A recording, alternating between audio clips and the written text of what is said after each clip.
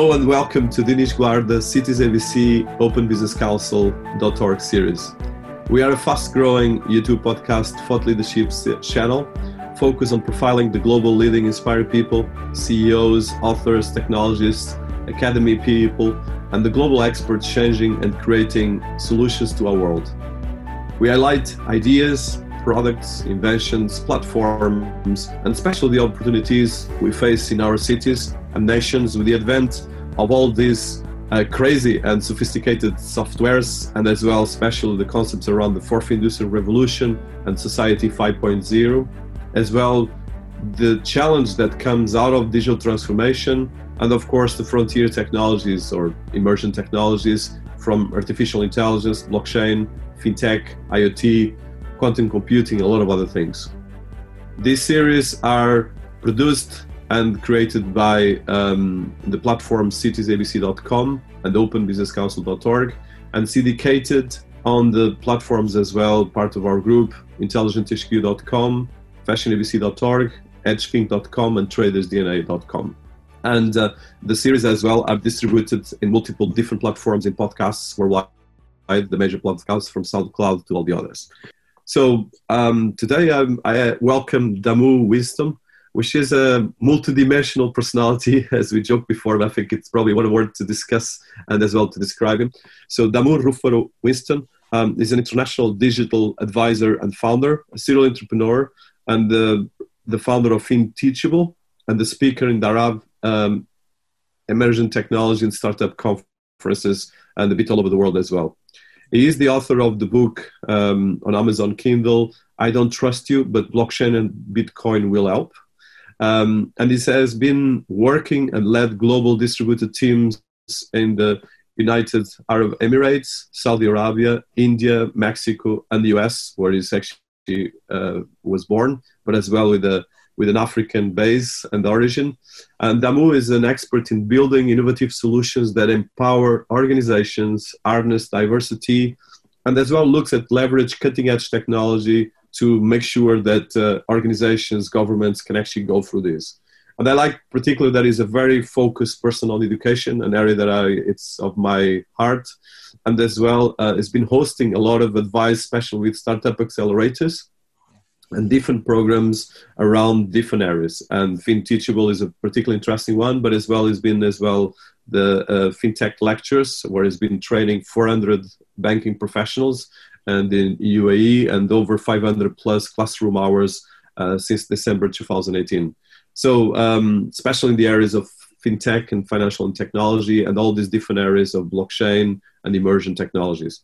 So welcome to our series. Damu, is an honor to have you here.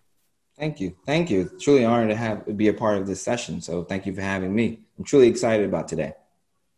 Thank you. The same here. And I want to start by, I think, like I mentioned, the multidimensional personality. And I think it's very important for our world because we have, unfortunately, in our mainstream media, we have a narrative that narrows a lot of the achievements that we are doing as humans. So I want to go back, being an American and being in Middle East, and as well having a African heart. So How do you deal with all, how do you end up in Dubai and Middle East, but as well from an America to there, I know that the culture are very different. Yeah. There's a lot of learning, and as well, we bring as well a lot of the dynamics of America as well, which has its strengths as well. That is a very interesting question you asked me there, because it covers a lot of different topics. So I'll try to summarize it like this. I'm a firm believer in something called exposure yields growth.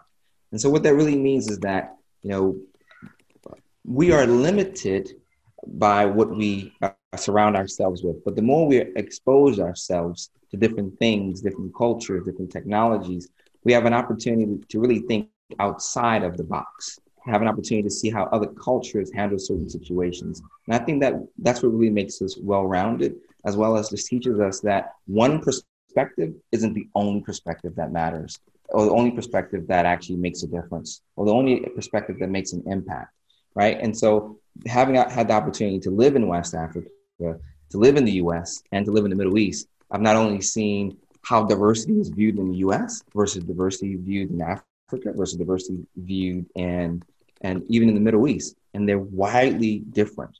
Even when we talk about technology, which is a whole other different animal there, At the end of the day, what has helped me was that I have, what I call, or what people call a growth mindset.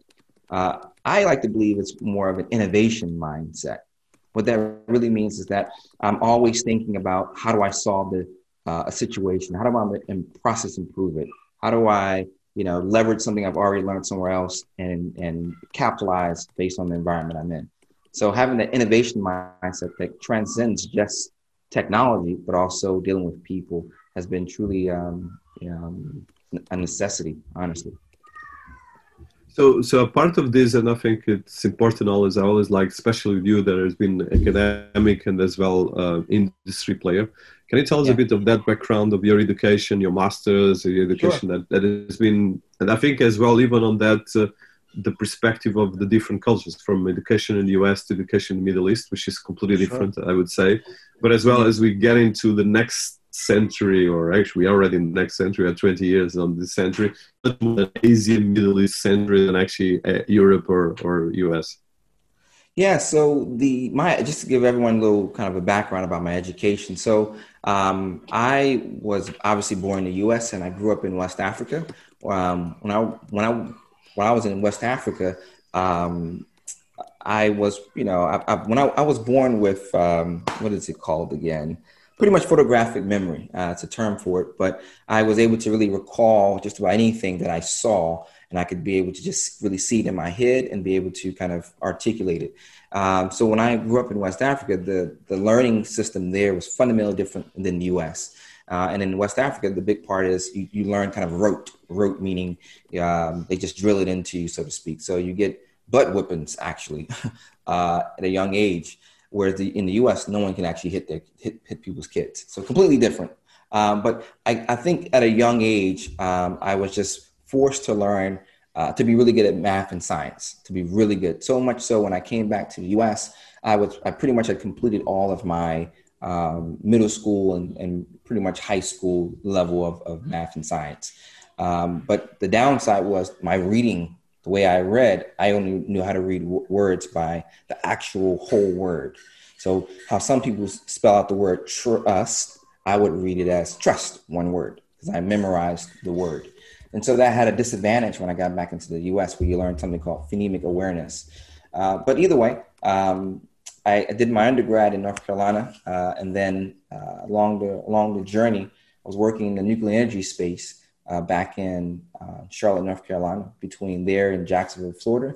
And in New York, I had an opportunity to go on vacation with my wife, and we ended up in Dubai. And then I was looking at an MBA program at the time, and I saw something called HALT International Business School, which offered a one-year MBA program. And so that program, I actually did that, which allowed me to rotate between Dubai, San Francisco, and then graduate in Davos, Switzerland on the World Economic Forum's stage. So awesome experience. And then now I ended up finding myself now back in Dubai in the UAE, teaching every single bank here in the UAE on really financial services. So fintech, blockchain, AI, design thinking, customer journey mapping. But my main course right now is something called Future Proof Banker, or really, what does it mean to be future proof? And it's really taking all the things I've learned, from at a young age, living in West Africa, to the things I did in the US. I worked for companies like IBM, worked on a patent for IBM. I've worked for the Bank of America, Wells Fargo, and done some of the largest projects in their entire history. So point is, I've leveraged all those learnings, even working in the healthcare and nuclear energy space, and then bring it all full circle now to really teach how do we be future-proof in a post-COVID or during a COVID time period. And so that's where I'm at now. Hopefully that answers your question. I know it's very inspiring, and I love, especially, I want to touch the future thinking. I think it's particularly important nowadays. But I think before that, I would like, especially in terms of your career highlights. So I mentioned that you are the founder of InTeachable.com, and as well I did mention in the bio, but I think particularly interesting, COVID-19 Fund.us, Yeah. So I think it's interesting as well. So can you highlight about some of your careers, highlights, Sure. and what you're doing right now? Absolutely. So FinTeachable, real quick, FinTeachable is a marketplace for fintech experts. At the end of the day, I call them teacherpreneurs. So a lot of us who are academics, or a better statement, a lot of us who are practitioners, eventually you get to a point where you really want to follow your passion. Or because of COVID, the opportunities are not as plethora to be in the actual classroom. So I've really created a platform, a really niche platform for experts like you and I to share our expertise with people who want those insights. I call it tribal knowledge is what we have. You and I have worked in multiple projects, and we understand how things actually get done versus what you see in textbooks, where oftentimes they're conceptual, or case studies that are actually, an anomaly, right? We try to teach what's practical and what's local. So I call it, localization is a big piece of it. And so again, what I'm doing now in the region is I'm teaching every single bank here in the UAE on really how to implement and what are some of the emerging technologies and things that they should be implementing today if they haven't already implemented it, which a lot of them have not. Just the reality of it. The other thing is, because of COVID, I still have a lot of projects happening in the US. So one's in the PPE space of personal protective equipment. Another one is something called COVID-19 funding.us. And ultimately, it's just a platform to help small businesses gain access to capital. So we saw that early on when we call it the economic injury that people are experiencing today. That's literally driven because of all the lockdowns, because people are not moving as much, tourism's down, et cetera, et cetera. And we saw that there was a need for people to get access to capital. So grants, loans, different foundations. And then we're going to roll out another element of it around access to VCs. And it's really, again, targeted on small businesses that are in the US. So those are my two major initiatives I have going on. And then the PPE business, which is for probably the rest of our lives, we wearing a mask. And so I saw it as I must get into this space. That's pretty much it. Very impressive.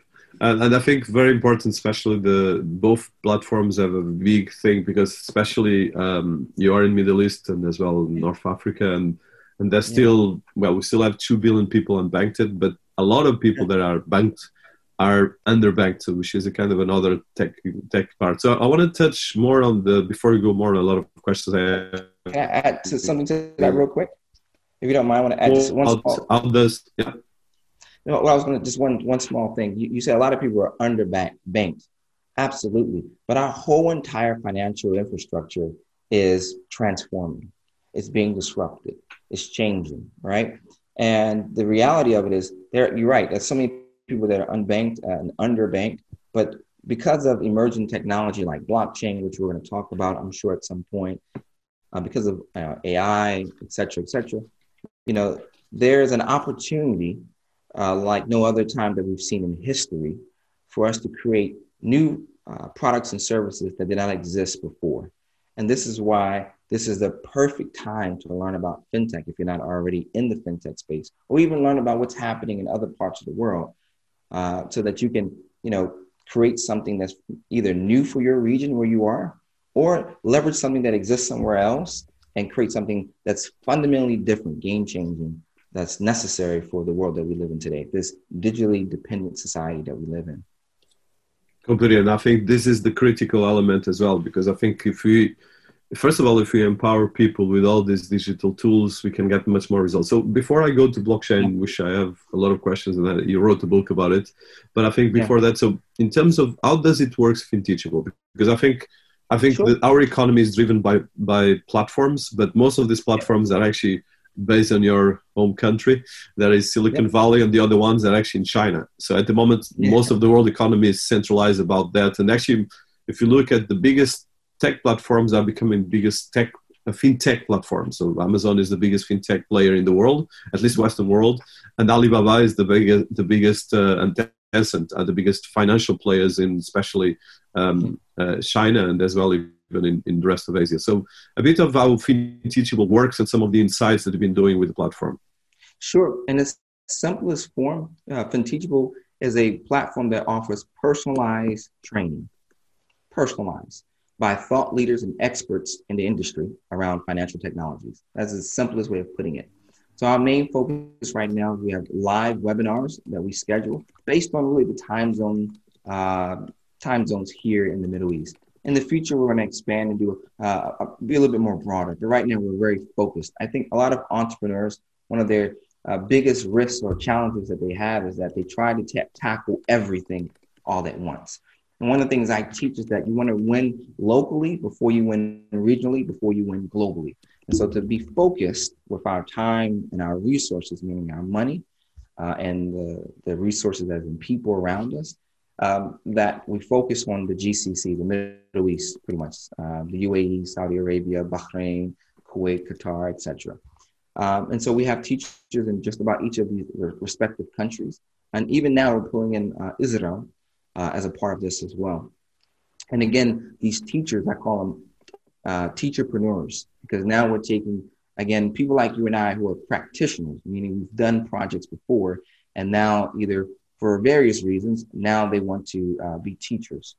So some of them are first-time teachers, but most of them are people like you and I who are, teachers now. We do consulting and advisory projects on the side, but for the most part, we're following our passion. I think all of us enjoy to teach it to someone else. One of the things I tell people all the time is that, the true mother of learning is teaching it to someone else. So the moment you're able to take something that you've done and actually apply it, and now not just apply it, but also teach it to someone else, it really forces you to become even a better expert, because you have to think about it from multiple different perspectives versus just the one perspective you learned it by. Because you have to find different ways to teach it to different people. Because some people learn purely visually, and others learn through audio or through experiences, right? By giving them examples and having them or co-creation.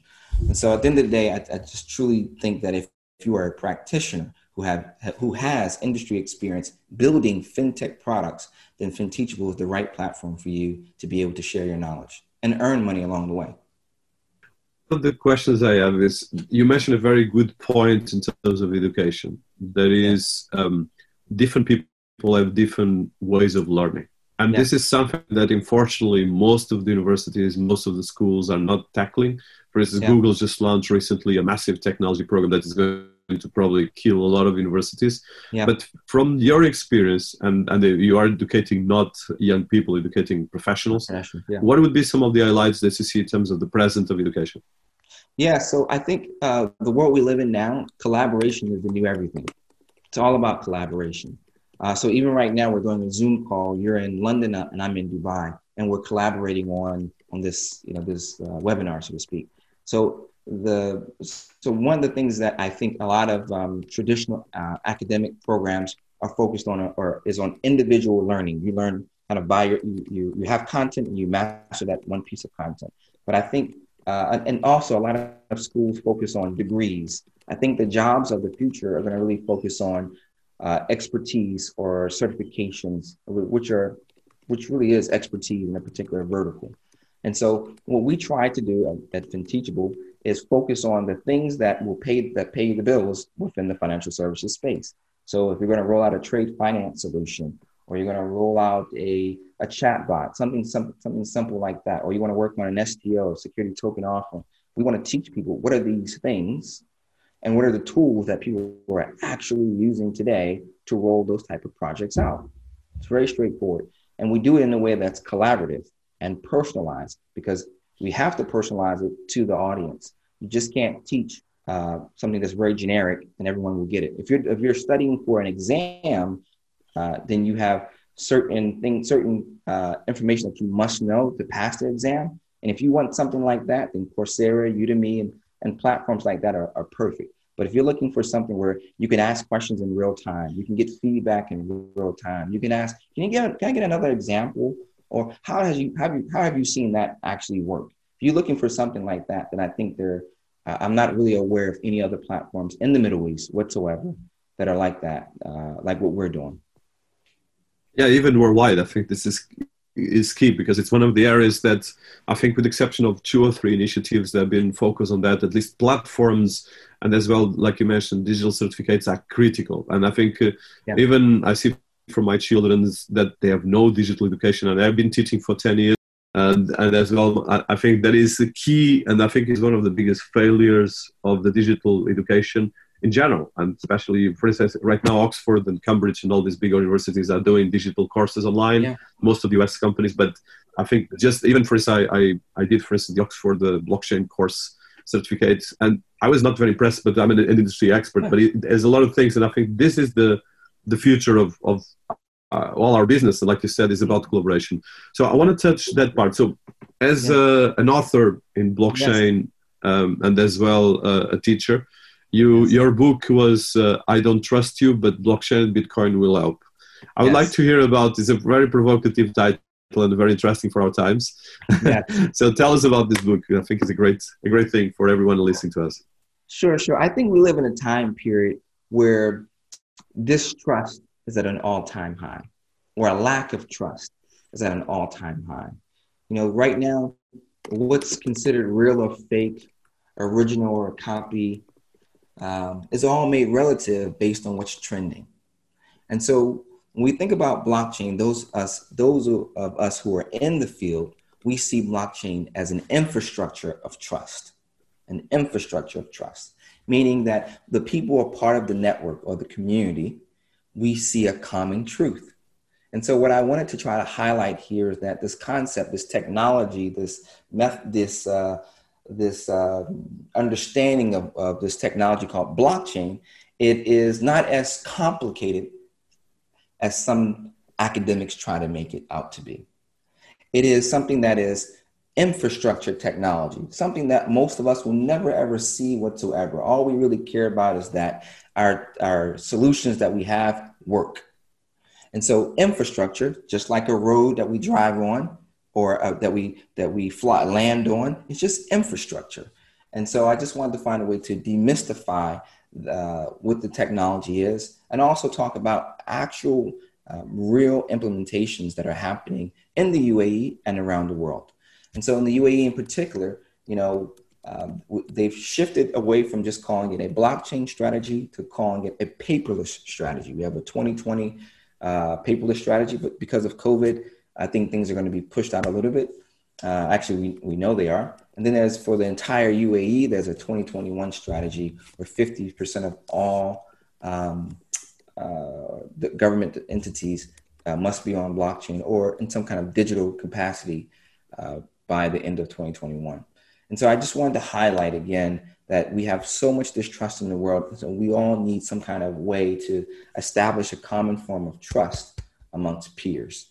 And I think I'm confident from what I'm seeing in the industry and what I'm teaching that that blockchain is the way forward. Or DLT or Interledger, all of that, I encompass it all together in the same bucket. Because there's small differences when we really look at it. I think I know you are in Middle East, and especially in Dubai, which is right now, like you mentioned, a leading actually country and ecosystem in terms of digitizing society. And it's been actually a case study for the rest of the world.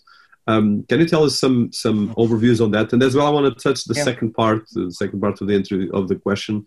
How do you look as well at Bitcoin and cryptocurrencies? Because as well, being a fintech education, personal expert, I'm sure the two things are different, but they sometimes get mixed. I'm so glad you brought that up. So your first question was, what am I seeing as the trends happening in the Middle East? Is that correct? Yes. I see. Yeah, in the blockchain space. So I see, well, two things. I work with a lot of startups here in the region. I'm a mentor for several of the largest accelerator programs here. And so I work with a lot of startups. I'm an advisor. I invest in startups, etc. A better statement, I invest in people who are launching startups. Is a better statement. But what I will say, that the big trend now we're seeing is this whole shift towards central bank digital currencies. I think we're going to see maybe by the end of the year, early next year, every month there's going to be some new announcement about central bank digital currency. That's going to be the big push. But what I advise all of these different government entities that I know and that I communicate with is that I think they should be really thinking about the corporation crypto. I think the corporation crypto actually is a stronger reality than countries' digital currencies. And the reason being is corporations are now the modern day empires, meaning they span across multiple countries. Countries are geolocated. Facebook is everywhere. Google is everywhere. Amazon is everywhere, et cetera, et cetera. And so when these entities, in my humble opinion, this is again my personal opinion, and I can't speak for any government entity, but I tell them this all the time. I would be shocked if corporations do not push forward with their own payment infrastructure. I would not be shocked if like a Visa or a MasterCard or any of these other payment infrastructure platforms decide to go in a different direction than a centralized country's currency. Because when we think about the concept of value is being, in my humble opinion, distorted now. So value, I call it the law of value in my book. The law of value in my book has three characteristics. It must be unique, scarce, and have a demand. If any of those three concepts are broken, then the value is broken. So the analogy I give to all my students is, imagine I have a cup of water and you're thirsty. If you want my water, again, it's unique, it's scarce. If you want my water, you'll pay for it. But if your government decides out the blue, we're going to increase the value, so we're going to distribute, income or capital to the people, what will end up happening is we have something called hyperinflation. Everyone will have the same amount of money, and therefore I can charge more for this water, right? So in other words, it's kind of like us not having any money whatsoever, but because we're just, kind of like what we see in Venezuela or even Lebanon or and so on and so forth. So the point is the concept of value is broken when we think about traditional currencies like the dollar, the yen, the pound, etc. And so I do think that a lot of governments are going to be trying to shift towards a digital backed currency. But I do think a corporation which spans across multiple borders, kind of like the World Wide Web, is really where the future of currency is going to reside. And so when I think about something like Bitcoin, which has been around since really 2009, January, when the first road transaction took place, not in October of 2008, that really birthed, a new economy. And so I think currency is just changing. It really is. The law of value is going to be maintained. I think over time we're going to see, I don't want to be so political right now, but I just think over time we're going to see some fundamental challenges with traditional currencies, fiat currency, and we're going to see the emergence of more and more digital currencies. Obviously, China will be leading the way there, and the U.S. will shortly try to catch up. But the ones that have the greatest opportunity here are going to be those corporations that span across multiple borders because they don't have a physical border. Completely, I completely subscribe, and I think you mentioned very good points specifically about this important. I know that you've been having, especially in the US, a lot of issues, and you still have with the elections and things like that. But I think definitely if you're not focused in international cooperation, you won't survive. And as well, because as populations get older around the world and we have young people, they will be more digital savvy. And even the ones that are not digital savvy, they won't have a chance.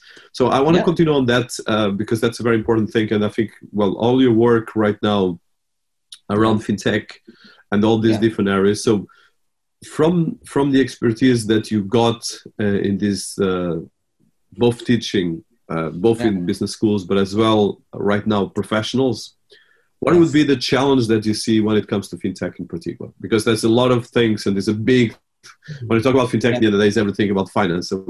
Yeah, the number one course I have now is something called Future Proof Banker or Next Generation Banker.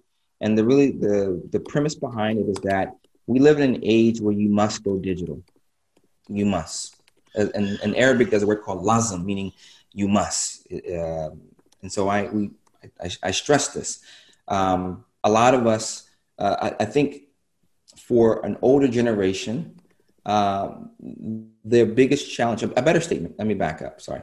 the biggest challenge that we're going to find is that those people who are going to be forced to learn new digital competencies when they've been doing the same job for the last 15, 20 years, right? If you've been doing the same type of job for the last 15, 20 years, trying to shift to do something that's completely digital, that's going to be very challenging for you. And so I think those people are going to be the ones that are they're going to need what I call career displacement counselors, because they will be displaced from the traditional workforce. So what I teach is that technology does three major things for us. It helps us to personalize how we engage our stakeholders, number one, and or personalize the staff that we hire. The second thing is technology allows us to be more productive. And if we have greater personalization and greater productivity, will lead to greater profitability, right? Because even if our revenue stays the same, but our costs go down, we become more profitable. Or if our revenue goes up, et cetera, you understand the concept. And so I just believe the challenge that we face for older generation that are not focused on lifelong learning, which meaning they're not continuously learning, that they will suffer the greatest, because they won't be able to be hired for those personalized jobs of today and the future. And so one of the things I like to try to teach my students is that here are the areas that we see tremendous growth in.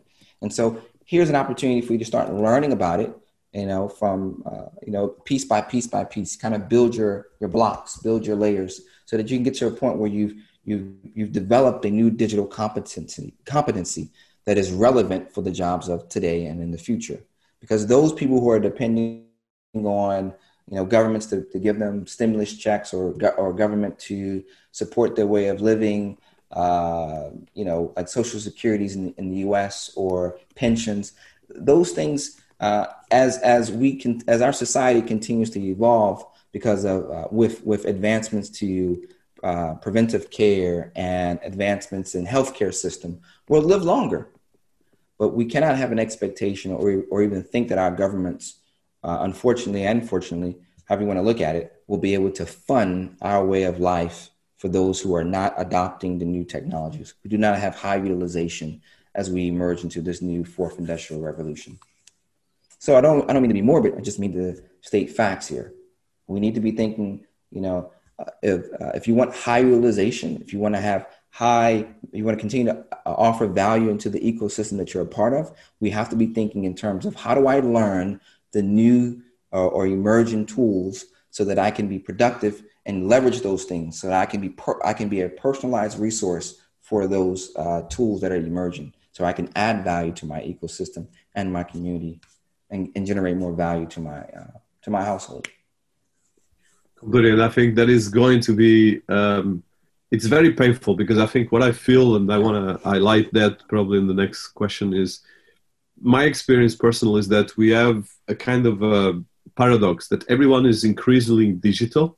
And, yes. And I think you touched that. And as well, I like what you said, that digitizing can actually have a lot of upgrade in terms of cutting costs, growth, and return on investment.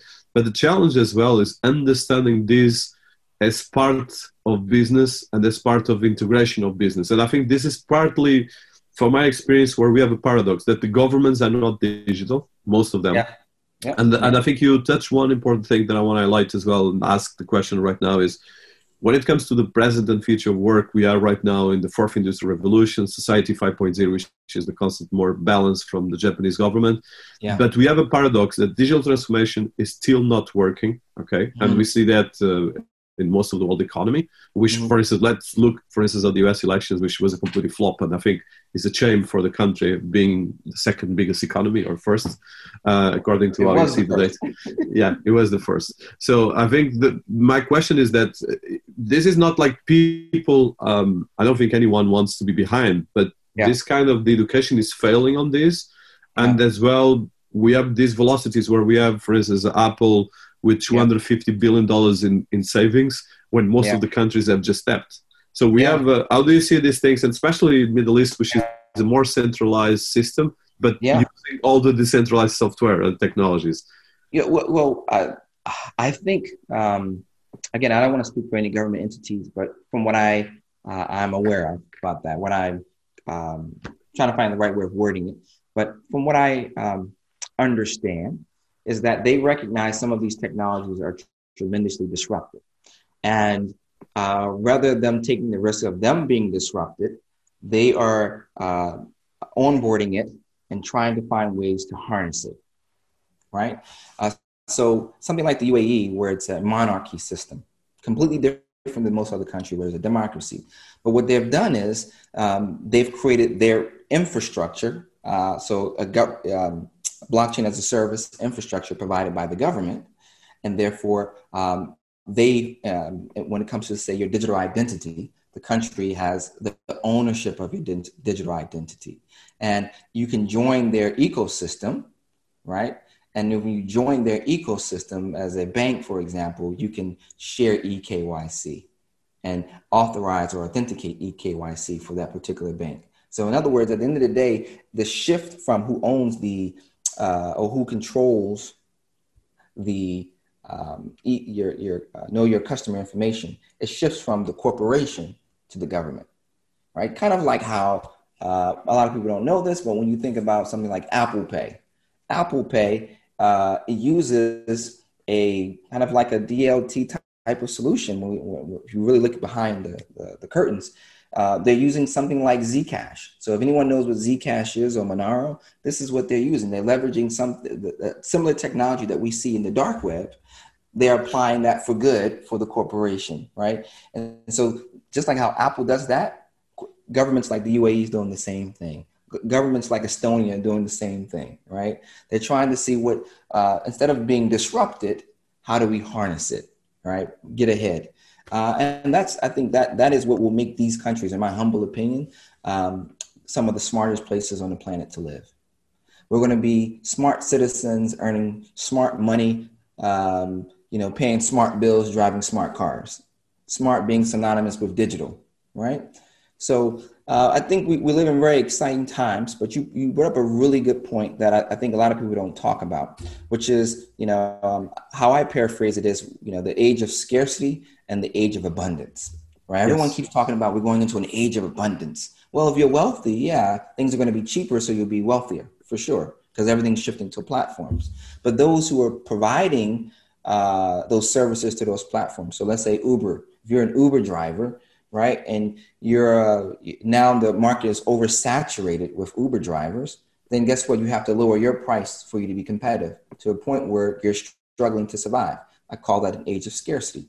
Or the reverse side of that, where governments and corporations say, we have this solution, this blockchain or AI solution that can save the country $100 million in one day, but it's going to lay off 20,000 people, right? Which one do you choose, right? So from a corporation perspective, they're going to almost always choose what's best for shareholders. But from a country perspective, government should be thinking of its citizens.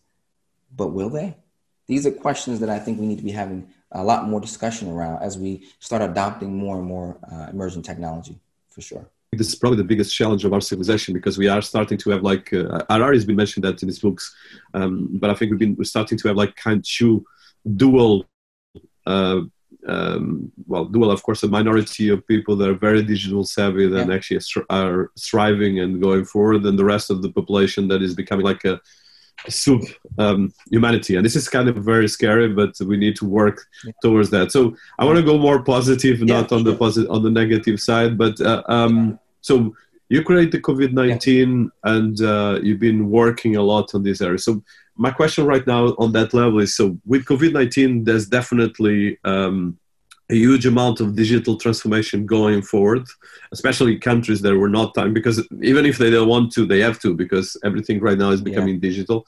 Have you been seeing any trends from what you're seeing, and as well a bit about the COVID fund that you've been working? Because I think it's particularly important, these things right now, because this might be an opportunity for a lot of business to become more digital, even people working from home, taking courses online, banks to become more digital as well. For instance, I cannot accept that most of the mainstream banks indicate. For instance, yesterday I tried to contact my business banking, and I was literally 1 hour and a half, and no one actually got back to me.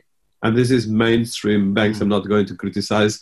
So, but it's a bit scared that I don't understand. Even with COVID, there's technology. So there's still, I think a lot of these banks will disappear because if you're not there for your client when they need them, okay, why the hell they need you? So, but I would like to hear more from you because we're working with banks. So that of course, I'm very into fintech. I was working with banks. I have nothing against banks. I think I'm just saying that the ones that are not stepping out, stepping in on these things, they will have a problem. Yeah, but just what your opinion on this? Yeah, absolutely. Do you mind if I share a quick screen? Yeah, no, it would be a pleasure. Yeah. Yeah. So let me. I'll give you sharing. Let me pull up. Yeah. So I was not prepared to do this, but you brought up something that I said, well, let me just go ahead and share my screen. So one of the things I share, I call it, this is obviously a part of a larger training session. And so for those in the financial services space, I talk about, what I call tomorrow's reality, or for a lot of people, it's today's reality. I've been teaching this since really March of this year. And, COVID has really made this thing speed up. And so I talk about certain roles are going to diminish. These are roles that are more transactional. We talk about branch tellers, contact center agents, insurance agents, compliance officers, middle manager roles. Branches, physical branches will diminish, not go away, right? And that's a whole nother conversation. But when we talk about roles that I think are going to stay for at least the next year to 3 years, we're looking at more relationship manager type of roles that are about the relationship that we can have with our customers. This what I'm showing you here doesn't just apply to banks. I think it applies to every single industry, right? And the banks that are able to do this well, meaning personalize the relationship with their customers, will do well, will remain, may not grow, but they'll remain. And so like you talked about your experience with one of these leading banks that you're working with now, and how they were, they had you on hold for 1 hour. That's unacceptable. And because of that, there's going to be a challenger bank that's going to come around and offer a more personalized experience to customers like you and take business away from them, right? The other area that I think I'm confident is going to remain are anyone that's in the role where you're managing risk, because risk right now is the greatest thing we're experiencing. None of us could have really predicted that COVID-19 was going to be here, except if you're like Bill Gates, and that's a whole nother conversation. But point is, none of us really could have predicted that we'll have something called COVID. So if you're in insurance, what are the implications of COVID-19 on your business, right? So those people who are in risk, which is the number one topic in every single boardroom right now, how do we mitigate our risk exposure? How do we that could be eliminating branches, eliminating workforce. That could be closing down product offerings. But risk management is one of the number one topics. But that's just a role that's going to stay for probably the foreseeable future. But roles that are going to increase, all of them, every single one of them deals with collaboration.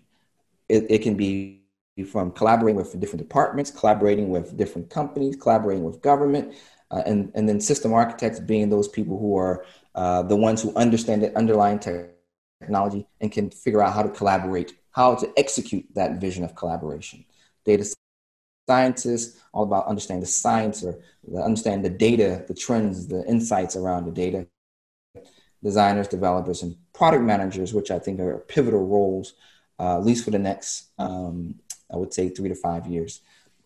And the reason being is they are like the glue that brings the designers together, that brings the developers together, that brings the product owners together, that brings, all the key stakeholders together to work towards a common vision. Yeah. I just wanted to, like I said, share that briefly. No, I appreciate it. And it's actually very inspiring. And I think I completely subscribe, of course. And I think it's great for our audience listening to us, because the problem is not so much that it's the end of the world, is that that's actually fantastic things happening. And like you mentioned, this part of collaboration, which we're doing in different parts of the world, is easy for anyone. It's a question of, but the point as well, and I want to touch this, and it was not in my list, but I think I want to ask you, especially as an expert on this, is the problem I feel, and even sometimes looking at my team, is the lack of energy. Okay. Yeah. I think most of people are not educated to be entrepreneurials. They're educated to follow things and not question things. So you touched this a bit, but I would like to hear, especially, for me, I think it's probably the most important thing. This, Yeah. because talking about collaboration, like you said, and you mentioned that even with the common friends, that you like to question things, but most of the people are afraid. Or then Yeah. when they question, they just question because they go to YouTube and see conspiracy theory, and they spend Yeah. more time on that and than actually trying to educate themselves and coming up with something that actually can create something constructive. So I would like to touch that part. Yeah, man, that's a heavy, heavy thing. Well, before I forget, in my book on page 68, I say that according to a publication from a team of entrepreneurship researchers from UC Berkeley and UC San Francisco, founders are twice as likely to suffer from depression, 6 times more likely to suffer from ADHD, 3 times more likely to suffer from substance abuse, 10 times more likely to suffer from bipolar disorder, twice as likely to have psychiatric hospitalization, and twice as likely to have suicidal thoughts. That's the reality. And I think the biggest reason is because our academic system teaches us to one, remember a certain thing, but that doesn't necessarily, I feel most academic programs don't teach you to think.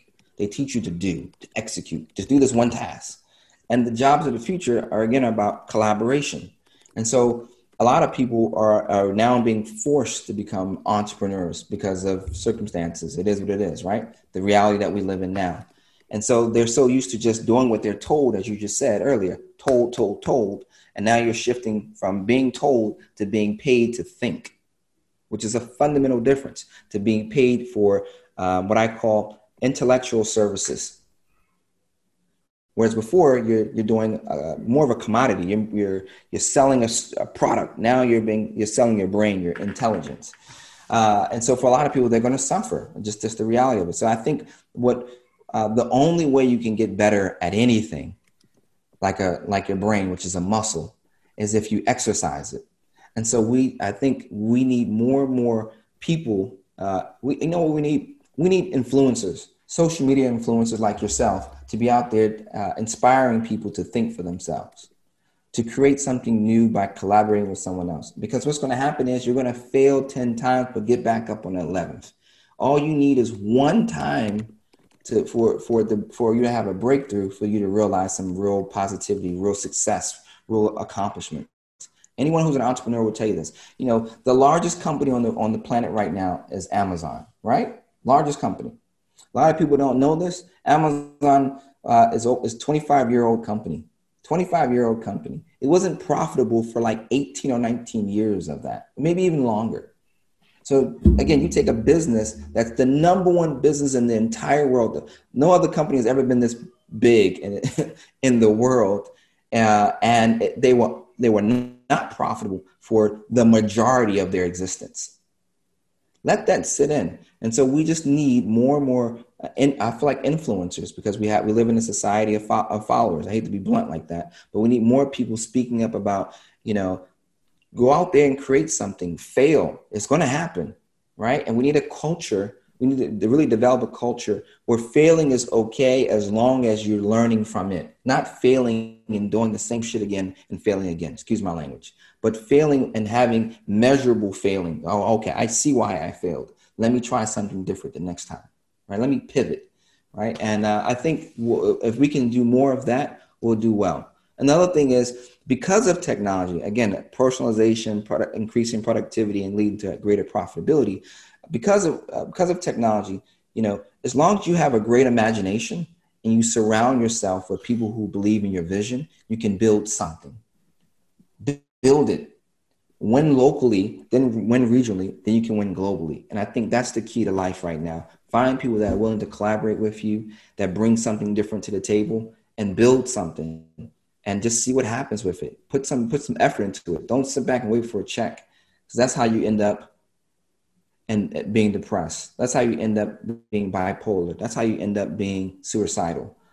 The reality of it is, go out here and change the world, because we live in a world where we have plenty of opportunities. As I said earlier, it's an age of abundance. So it's up to you to be abundantly wealthy, or it's up to you to be, scarce, to be, suffering. It's just my opinion. No, very inspiring, and I completely couldn't agree more. But as well, it's about having a sense of responsibility and a sense of ethics. I think sometimes people, well, there's a lot of, and I think America is very good on that, because the vision of entrepreneurs sometimes, especially in Europe, is that entrepreneurs are risky people and risky for society. And I think that vision has to disappear. But as well, like you mentioned, we are in a digital time. And for instance, one of the things that I've been teaching in universities, but I've been very frustrated, to be honest, on that, is that students, everyone is right now a digital brand. And you mentioned the influencer. You are one, you're doing your work and doing fantastic work in what you're doing, and that brought you to other parts of the and getting a global work, but as well very specific business.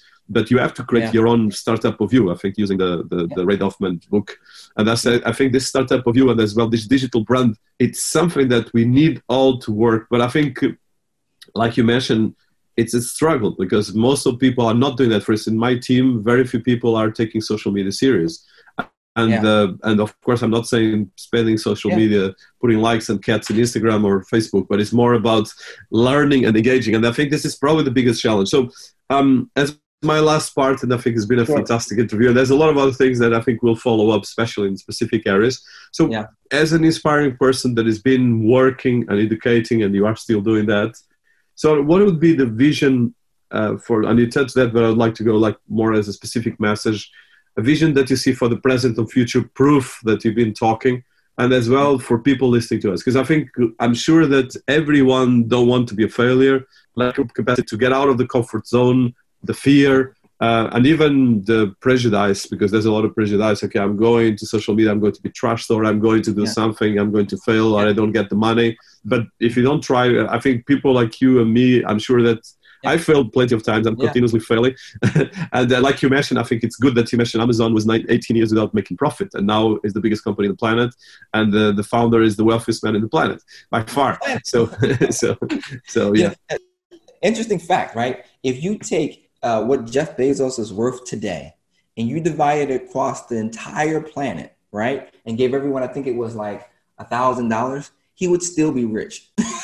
That's how rich this guy is. So let that sit in. A company, actually I was watching an interview one time and they said, Jeff Bezos, you're worth almost $200 billion.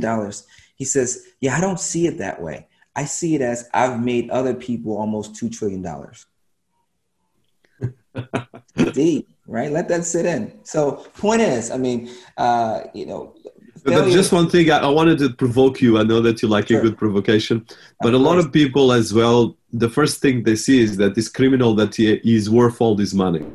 And I want to be as well provocative in the sense that he didn't do anything wrong. Actually, he was 18 years on the edge. So I think it's important as well to see the two sides of the barricade. If we're not defending or attacking, because of course, whatever he does with his money is actually his money. So we can as well right now go and try to steal, but we need to think, okay, if he achieved, I want to provoke you on that, but I think it's an important thing. The first step is to remember that you're awesome. No matter who you are, we are as a human species, we're so awesome. We are able to create artificial intelligence, which is non-natural intelligence. We're able to create intelligence, and in its narrow format, like narrow AI, we can create intelligence that's significantly better at doing that one thing than we can do. So if we create an AI to unlock this pen and put it back in, it will do it better than us at this point. So we're awesome that we can create something like that. And so we have to always remember that, right? That's the first thing. The second thing is we have to remember that collaboration is the new everything. If you're not collaborating, then you're going to suffer, right? And so I truly believe the number two thing is you must collaborate. And then the third thing is, I think you have to find ways to surround yourself with people who want to do better for themselves.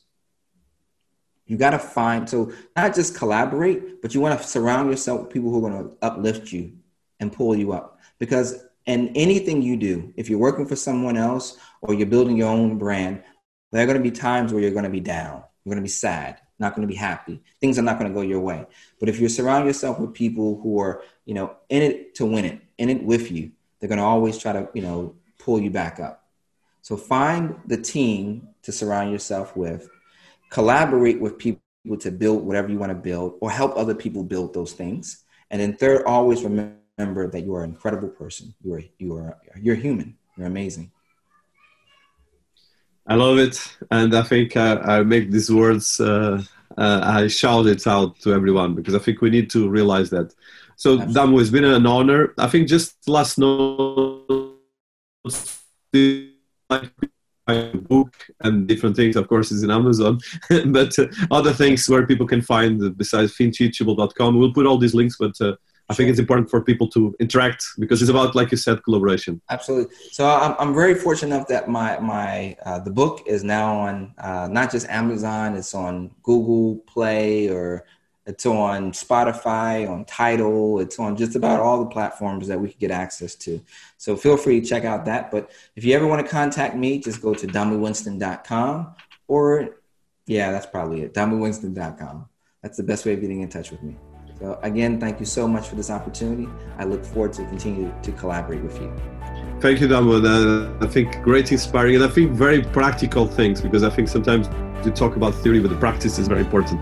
So I wish everyone listening to us that can engage and learn from your book and get your book and get your website and so forth, and we'll pull all these links. Thank you so much. It's been an honor. Absolutely. All the best.